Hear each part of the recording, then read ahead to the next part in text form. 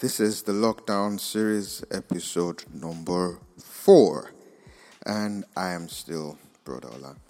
Okay, so the last episode talked about triggers, and then I got feedback about how I talked about triggers and this and that, and how did I even get to that place. I realized that I'd skipped one very, very important lesson that I had learned in that process.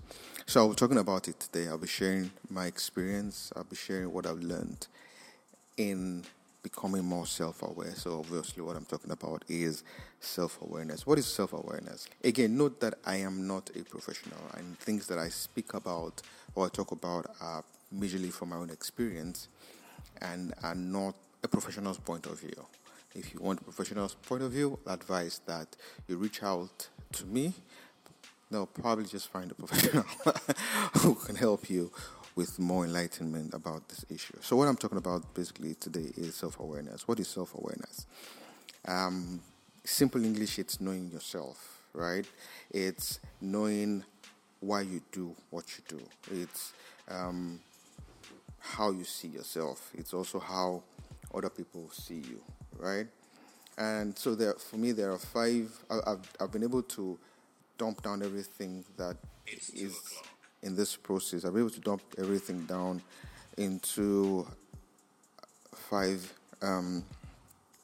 main parts, and one is introspection or self-reflection. So I decided to use these 2 because of people who will challenge my use of either words.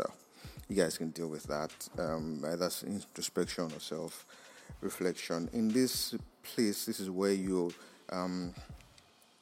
dive into your mind, and then you begin to do all manners of understanding of what this is about, of what you are about. It's where you do your meditation, your praying, and then most importantly, you listen to what it is that is coming from within you. This is where you write your observations of the things that are important to your life. Now, I'll ask that instead of asking yourself, why me, or why do I do these things, or why do I do that thing? I'd rather you just write, what are the things that are valuable to you? I've noticed that also, that why, as beautiful as why can be, it can also lead into a never-ending rhetoric. So we keep asking why. When you get an answer to that why, you ask another why, and instead of just arriving at a point, you find yourself going on and on and on and on and on about why. So I'd rather just do a what. I've noticed the things that are important for my life, and those are the things that I focus on. You should also note the patterns that causes this. Causes you to have more of those important things in your life, that causes you to have more satisfaction, to decide what you want and what you will do, right? It's that. So after you've done the introspection, you have to now decide what it is you want, or what it is that you will do to get to the particular place that you would like to be vis-a-vis where it is that you are. So I wanted to be less reactive. I wanted to be more focused on the things that makes me happy. So, for example, my birthdays, I would. So at the point, I was actually turning off my phone on my birthdays. Why? Because I realized that if I didn't get a particular people calling me on my birthday, it would just swamp my mood. So the first year I did that, I didn't put on my phone until later in the day. The second year I turned my phone off until about 12 noon, and so this year it was so much easier for me to leave my phone on, and it wasn't really an issue whether you called me or not. It was just not an issue for me. Which leads me to number 3 on the list, which is changing of behavior. So because I realized that I usually will get upset when I don't get birthday calls or birthday messages. I was able to tweak my behavior, modify it in such a way that I was able to grow into the kind of person that I wanted to be. This is actually going from where I was. I'm moving towards the direction of where I wanted to be. Yeah.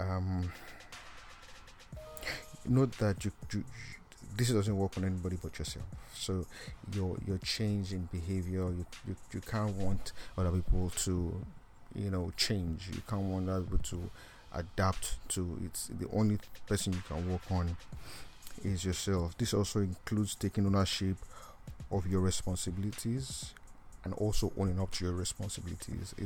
The moment you can acknowledge that you've done something wrong and then own up to it and then go on to make amends in that area, you'll find that it becomes a lot easier for you to deal with. Number 4 is letting go of the past. So a lot of people would fail in this aspect. They're trying to become more self-aware, but they would not get they won't get this part properly. They won't get to do this part properly. So letting go of the past is very important. It includes forgiving yourself, for the mistakes that you've done, and then learning to move on. Just dump them and move on. It's key. It's key to helping you become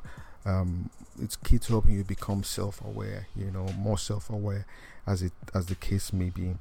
This might also require some conversations to be had. You might need to sit down with some people and have this open, honest conversations. Be as dramatic less as can be. Make sure that conversation doesn't have drama. You're not trying to make anybody feel bad. That's not the idea. The idea is to understand what happened and why it happened, and so you can grow from there. And lastly, it's self-love. You have to. Everybody talks about, but most people talk about self-love. Self-love is not selfish.